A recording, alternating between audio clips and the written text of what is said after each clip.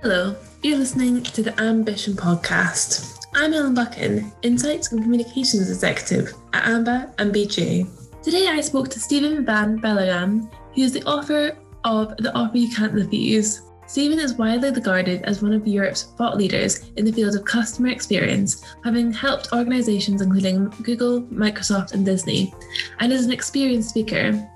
I spoke to Steven all about customer centricity and asked if the customer is always right in a digital age. Here's that conversation. Could you tell me a little bit about yourself and your career, please? Of course. So I'm Steven van Belleghem, and the core of my passion is to create and share ideas about the future of customer experience. That's basically what I've been doing in the last 20 years. And I think people sometimes ask me, how did that start? Why did you get interested in customer experience? And I was thinking about it, and I'm convinced now that it's because of my childhood. My parents had a small photography store in Belgium where I live, where I grew up. And looking back, I realized that they were extremely customer centric. They were always talking about their customers during our lunches and our dinners. And I was growing up in that atmosphere. And for me, that was like the most normal thing in the world. And it's only later that I started to discover that, that wasn't average what they were doing. And I think I got that customer experience gen injected in my childhood. And on top of that, I was really fortunate that I have relatives living in the Bay Area in California, close to San Francisco, right in Silicon Valley. And I spent most of my teenage summers there. And I discovered, the optimism and the entrepreneurship of Silicon Valley and the role that technology plays in that. So I got really inspired by that. And bringing those two together, the technology and how you can create better experiences, better services for your customers. That's what I'm doing today. And I started working on that as a researcher, first in a business school, then in a research agency. Today, most of my time goes to giving keynote presentations about this topic. I write books about it. I started a couple of companies that offer services in the field of customer experience. So this is what I do. This is my professional life. And it basically got injected into me when I was a kid. There's just so much I want to ask about that. But first, I have to congratulate you on your recently released book, The Offer You Can't Refuse. For those who haven't read it yet, can you tell me some of the key themes? Yeah, of course. The Offer You Can't Refuse is a new book that came out a couple of months ago. And it talks about the future of customer experience, where I looked at the expectations that people have today and how those expectations will evolve in the next couple of years. And basically, my conclusion is that in today's world, having a good product, having great customer service is a minimum requirement. And on top of that, because of the big digital jump forward that we had because of COVID, digital convenience is also a new minimum. So the demands have increased tremendously in the past couple of years. And a lot of the things that could help us to differentiate ourselves towards customers in the past decade are now seen as the bare minimum. And that's where we are today. So in the book, I wanted to look at, what can you add? What kind of value can you add for customers on top of that minimum demand? And there I play with two dimensions. On the one hand, I talk about how organizations can become a partner in life, which means that you understand the human behind the customer and that you understand that every human has like a movie of her or his life in the back of their mind with hopes and dreams and fears and ambitions. And the better you understand those, the more value you can bring in the life of customers. So basically, the challenge is not just to have a great customer journey and to make sure that it becomes easy to buy your products.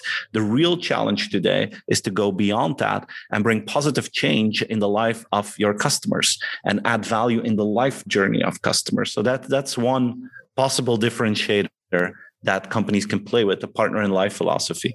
The second one that is growing in importance in the market is customers who look for organizations that take their responsibility towards society, that use the strengths that they have and leverage those to create value for society. And I'm not just talking about sustainability here. I believe that sustainability will become a minimum demand really fast as well. I'm more talking about social sustainability, where you use your strengths to really add value to society, but in a way that you involve your customers in that. It's not just a side project, but you try to make sure that everything you do and where your customers are involved is that you make sure that that customer relationship at the end creates value for society.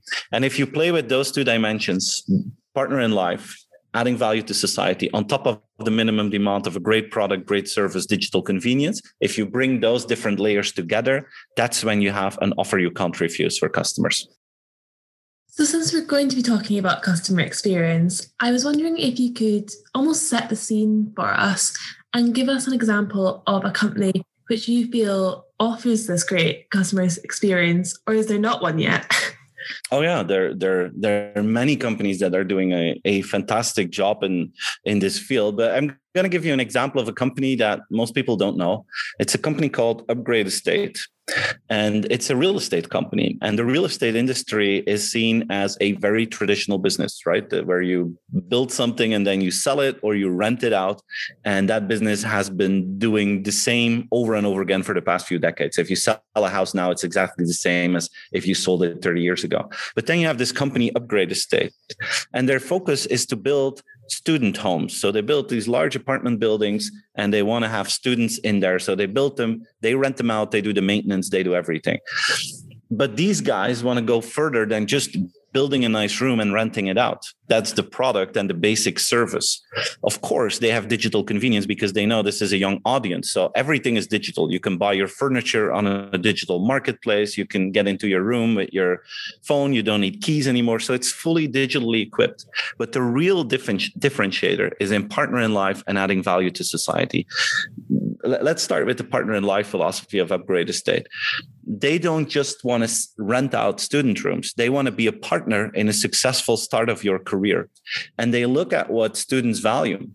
And one of the things that they discover is that a lot of students, are uncertain about the exams or about, if they're capable of finishing their education, or there's a conflict in those student homes. I mean, there's always something going on. So they decided to make sure that 24/7 in every building that they own, that there's a mental coach available. They make sure that their students have access to that completely for free to support them with any kind of problem that they may have. But they also have a Upgrade Estate Academy where students can network with business leaders, where they have speaking sessions where you can learn things that you don't learn on the student benches, but that help you to have a successful start in your career.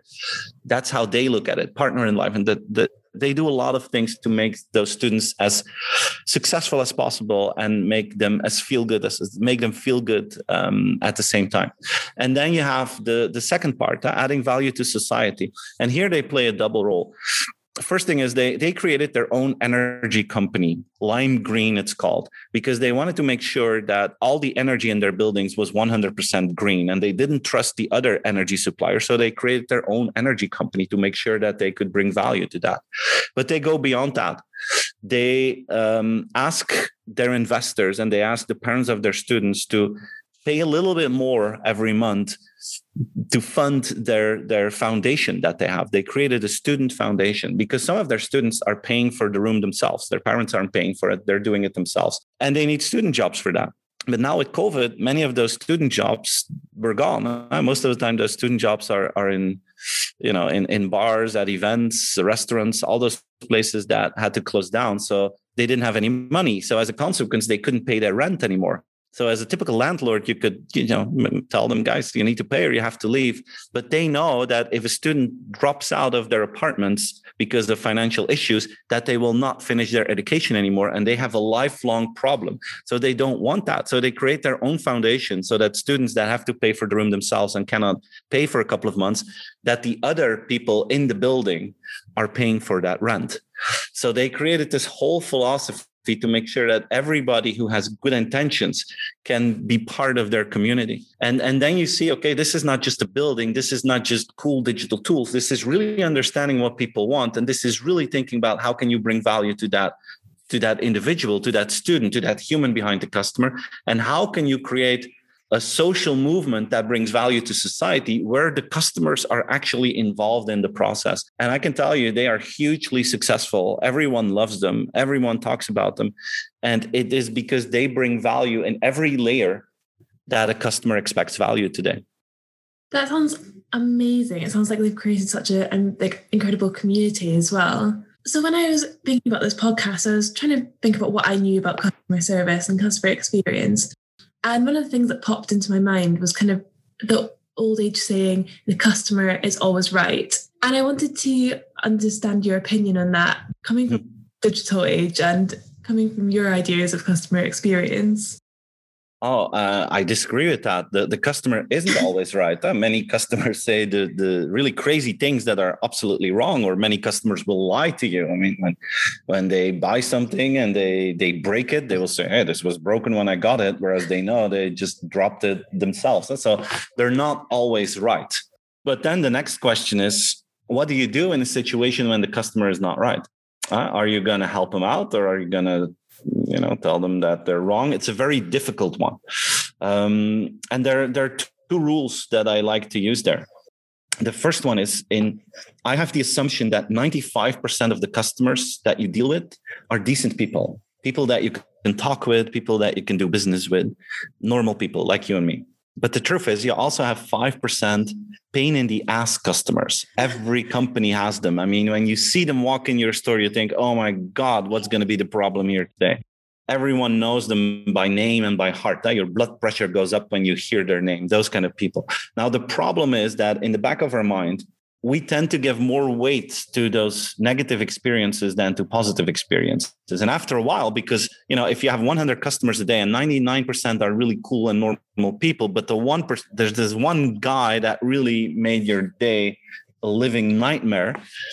Well, when you wake up in the middle of the night, you think about that one guy. And after a while, you spend so much time thinking on that, it creates so many negative emotions and frustrations that after a while, you start to say, customers today, I mean, it's terrible. I mean, you know what the other guy asked the other day? And at the same time, you start to think that the crazy one, the pain in the ass customer, equals the average customer. And that's a big mistake, because that's not the case. And then the danger is that you start to create rules to make sure that the 5% pain in the ass people cannot take advantage of your goodness anymore. And by doing so, you're punishing the 95% of the normal people. That's what a lot of businesses are doing. So the customer is not always right. And there are two kind of customers. And if you then have a 5% pain in the ass customer that is annoying you over and over again, I think as a business owner, you have the right to say, look, clearly your expectations don't match our way of working, because you're always unhappy with what we do. I can recommend you someone else to go to that may be better for you, because we cannot meet up to your expectations anymore. So it's probably better to end the customer relationship here. There's no problem at all to say that. And then imagine you have the other group, the 95%. I mean, they can lie because they're afraid that something will cost them money or so, but deep inside, they're good people, I think in those cases, it's always best to help them out, even if they're wrong. If a mistake happens, there are two ways to react. You can say, let's figure out whose fault it is first. And then you start this whole investigation. You start to ask, you start to look into things. And then after a while, you solve the problem, or you tell them it's your mistake, you'll have to pay. Or you can just fix the problem. My mentality is always to fix the problem first and then talk.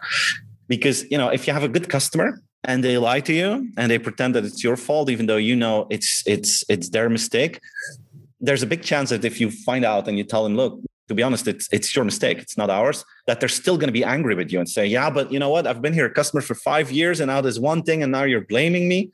And then you say, yeah, you know what? You're right. And then you fix the problem. But there's still negative energy because you had this conflict.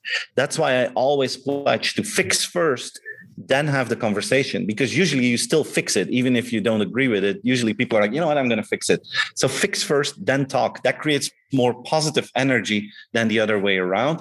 And be aware of the 5% pain in the ass customers and treat them in a different way than the 95% decent people that all of us have as customers. I like that a lot better than the customer is always right. There's some nuance to it. So in your book, you talk about companies needing to take a more active part in the personal life journey of their customers. And you've talked about that already in the podcast. But I was wondering where you think the line between good customer engagement is and breaching your customers' personal trust is. For example, there's been a lot in the news about the use of personal data, for example. Could you expand a little bit about that, please?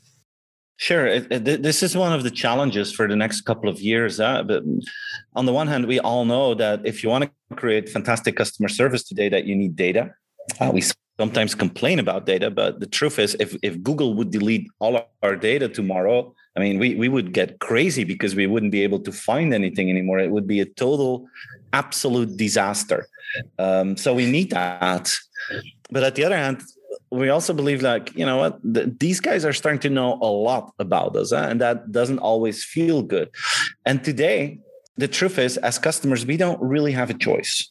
Today, we're in this trade-off economy where you choose between privacy or convenience. And usually, most of us, 99.9% of us, we choose convenience over privacy because we love the convenience and we take the disadvantage with us, but it doesn't always feel good. That's the situation today. If I look at future scenarios, I think that will change. I think sooner or later, we're going to end up in a world of data ownership where the customer has control of their data again, where you as a customer can decide, all right, I'm going to share my data with company A because they're doing a great job with it. But company B, I mean, you completely messed up in the last couple of years. It's game over. I just blocked my data from you and I'm going dark now. That's something that sooner or later will happen.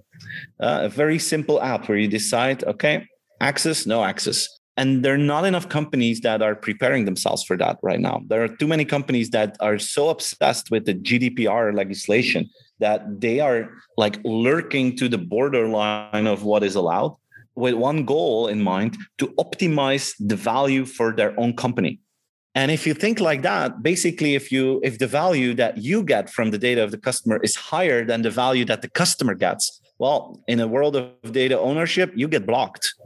So I would advise companies not to lurk up against the borders of what is allowed and is not allowed, but to completely change the paradigm and start with the customer and ask yourself, what kind of value can we bring to customers? How can we make their life easier? How can we help them to save time? How can we help them to save money?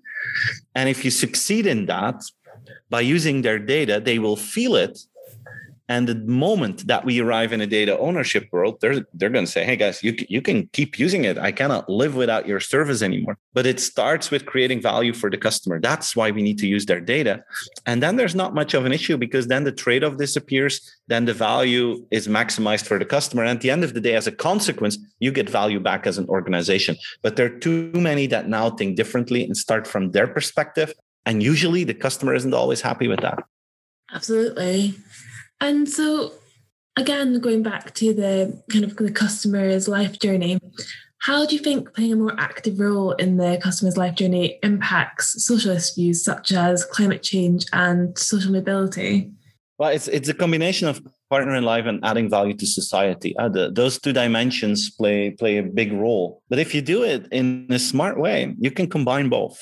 Like, I'm just going to use an example that I saw last week here in Belgium. We have this very unique partnership that is starting to unroll here. It's a partnership between one of our largest telco companies called Proximus and one of our largest financial services companies called Belfius.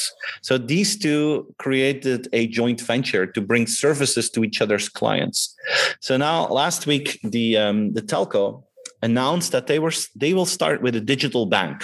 And this is part of their strategy to become a partner in life. They don't just want to be a telco provider. They want to help you with all important aspects of your life, with healthcare, with mobility, and also with financial services. So they're going to launch this bank called Banks. And it's a digital bank like you would expect it to be. It's very convenient. It's very community driven. You can pay your friends in a very easy way. So it has all the cool digital features that you would expect. But the one thing that makes them more unique is that they created this concept, they call it slow banking, where they will give every customer a personalized dashboard, a CO2 dashboard, where you will see the impact on climate of every purchase that you make.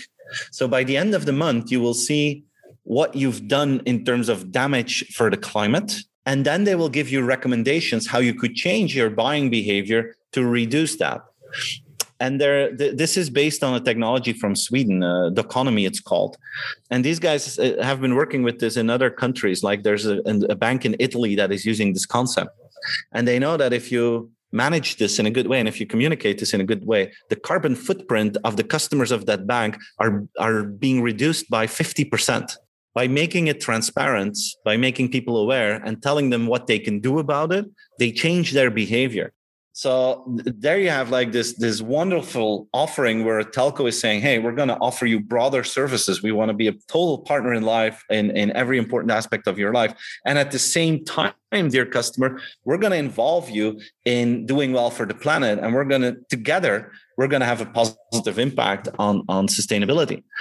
And that is powerful. This is more powerful than just the company saying, oh, this is what we do, customers. No, they involve their customers, and it becomes the combination of doing something where the customer is part of the journey that becomes really, really powerful as an instrument that you can use in your customer relationship.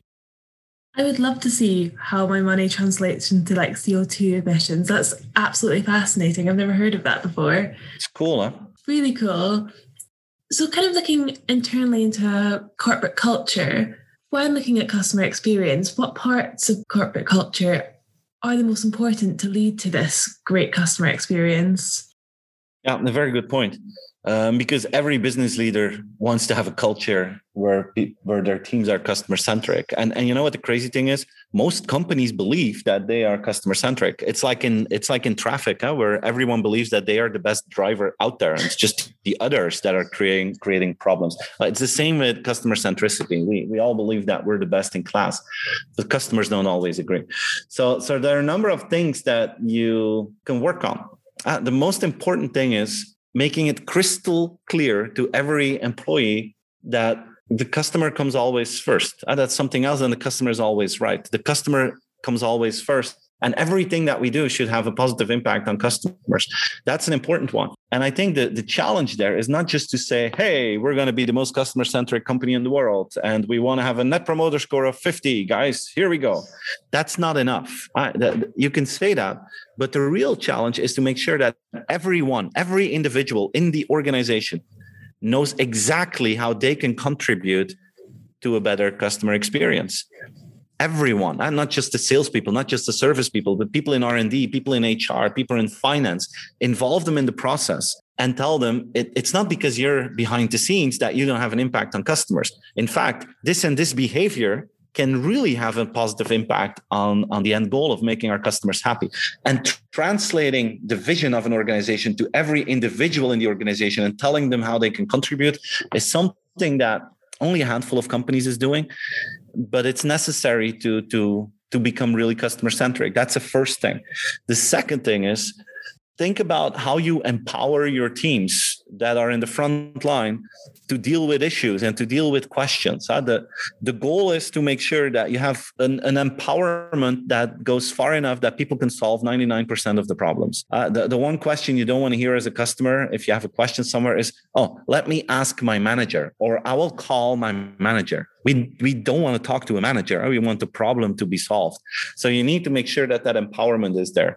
And what you need to make sure that they will actually believe you that they can do it is create some sort of a playing field and tell your employees, like, guys, every discussion that can be solved with less than 1,000 euros or dollars or pounds, you're free to make that call. Don't ask someone, just do what is right for the customer. Even if you're in doubt, always give them the benefit of the doubt. Don't worry, that's what we expect from you. If it's something that is really exceptional and really expensive to solve, then we're going to talk about it. But in 99% of the cases, you're allowed to solve the problem by yourself. It's your own authority, and we're going to fully support you. That kind of empowerment, that creating that safe environment for your employees, that they really believe you that they're allowed to do that, that's the second element that you need in your culture to make it happen. And the third one is about KPIs. Companies are so obsessed with KPIs, and some measure the net promoter score, some take customer satisfaction. And you know, it's cool to measure that. I'm a fan of that. You should. But after a while, some companies start to, you know, manage the KPI rather than to focus on the customer. And they look at how they can make sure that the KPI increases, and that becomes the end goal. And it's like they're starting to be obsessed with that KPI. not looking at processes from a customer point of view anymore. And then you're starting to do things where your stats start to increase, but the customer doesn't feel a difference. And then you just fooled yourself. And those are for me like a number 3 dimensions that are crucial to create a culture. The crystal clear vision that you translate back to every individual, an empowerment playing field that creates that safe environment, and not being obsessed with KPIs in the wrong way. Amazing. So I just have one last question for you. All right, cool. You were saying that most companies think that they are customer centric, but they actually aren't. So what mistakes that companies are making when it comes to providing a great customer experience? I'm going to give you my top 3 favorite questions that companies can ask themselves. As someone who's listening and is like, yeah, but in Steven's perception, would I be customer centric or not? I'm going to give you 3 questions, and just stand in front of the mirror and ask yourself what you would do. First question is this: how do you act when there's an opposing interest? Because it's easy to please customers when we're all thinking in the same direction. But what if you have an opposing interest? Usually that's financially. Imagine that you're a bank and you have a bunch of customers with a sleeping bank account. They don't do anything with the bank account and they pay you an annual service fee. And you see that. What do? Do you think, okay, well, let's not tell them, we're losing money here. It's easy money. We're just going to continue that. They don't know about it. So let's take the money. That's option 1. Option 2 is you go to that customer and say, hey, customer, you have the sleeping bank account. There's no value here. Why don't we just stop it? Because you're paying us and it's not bringing anything to you. That's option 2. Option 3 is you go to the customer and say, hey, dear customer, you have this sleeping bank account. You had it for 5 years. You paid us 20 euros a year for that. Why don't we close it down and we're going to repay you that 100 euros because you paid us, but we didn't bring any value whatsoever. And you, I don't need to explain. You feel the difference between not customer centric to average customer centric to being extreme customer centric. And that's a question that many organizations should ask themselves. If they're playing the customer centric game, what do we do in terms of opposing interest? That's not the first question. Second question is the empowerment. The thing that I just talked about. Ask yourself this: do we have this safe environment where people really believe that they are allowed to solve any problem whatsoever with the customer with a certain barrier or a certain limitation? But are they really free to solve everything? And when they make a decision where the management doesn't agree with, do they get punished or rewarded? Because a safe environment means that if someone solved the problem in a way that you as the CEO wouldn't, if you had a different idea and you think, oh, this could have been handled better, do you still support them or do you punish them? Those kind of questions are the second one. And then the third one is about what do you do when a problem occurs? It's also something that we talked about earlier, but what do you do? Do you fix the problem or are you looking for the person who made the mistake? And if you're looking first for the person who made the mistake and you're doing some sort of an investigation there, you're not as customer centric as when you just fix the problem and you talk later. Those kind of questions will help you to understand how customer centric you are. It's not just about we're measuring NPS or we're doing this or we're doing that. Look to the details when it becomes a little bit harder and when it's not that easy to help a customer out in a good way, when you have these conflicts. Think about your behavior then, and that will tell you how customer centric you really are. Amazing. Thank you so much for being on the podcast. I really enjoyed speaking to you today. It's a pleasure. I'm very happy that you invited me. Thanks for having me. Thank you so much to Steven for being on the podcast today. If you'd like to read his book, it was called Offer You Can't Refuse and is available at any good bookstore. If you'd like more thought leadership, head to www.associationofmbas.com/ambition and make sure to listen out for the next Ambition podcast.